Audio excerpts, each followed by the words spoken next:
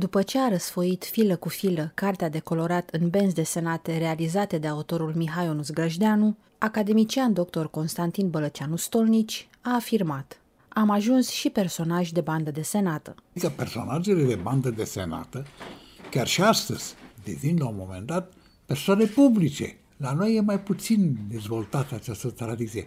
Dar în Franța eu am văzut benzi desenate, cărți de benzi desenate cu personaje devenite publice, pe apar în cuvintele încrucișate, adică este ceva prin care cineva se detașează din anonimat, intră în conștiința colectivă a unei anumite generații și mi se pare că este o formă de consacrare. Nu pot să spun că e o consacrare academică, că e o consacrare care te prezintă ca ceva care înseamnă că ai făcut ceva în viața aceasta prin care să te detașezi. E adevărat că puteți prezenta și un bandit mare și un criminal mare, dar cineva care s-a detașat. Ideea este să prezentați persoanele pozitive și dacă prezentați persoanele negative, pe principiul manihei, să fie și unul bun care să îl contrabalanceze. Pentru că e bine ca în toate aceste prezentări să existe și o oarecare educație morală. Benzile desenate au fost prezente în viața academicianului încă din anii copilăriei. Chiar marile ziare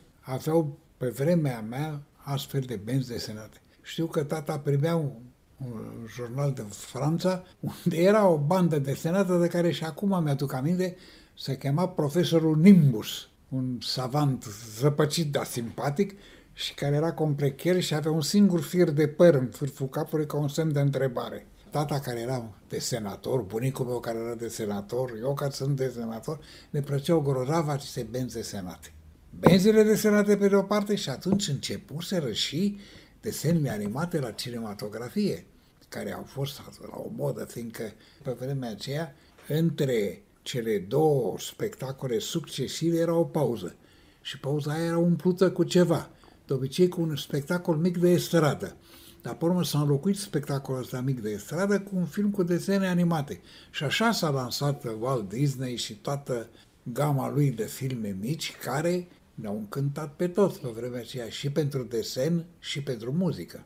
Volumul prezentat nu este doar o simplă bandă desenată. Autorul Mihai Grăjdeanu ne propune o abordare mai puțin obișnuită, bandă desenată de colorat. Și noi aveam, se vindeau atunci cărți de copii alb cu negru pe care să recolorăm. Și îmi aduc și acum aminte, guvernantele veneau cu cărțile de copii și cu creioanele colorate și ne punea să colorăm. Întâi ne lăsa singuri și pe urmă mai corecta. Dacă puteam, de exemplu, fața albastră, nu prea era ceea ce trebuia. Și așa am învățat, a început să folosim colorile, să facem combinații de culori. Nu, este o idee foarte bună. Și mie îmi plac astea mai mult decât benzile desenate, science fiction cu personaje extraterestre, astea nu-mi plac.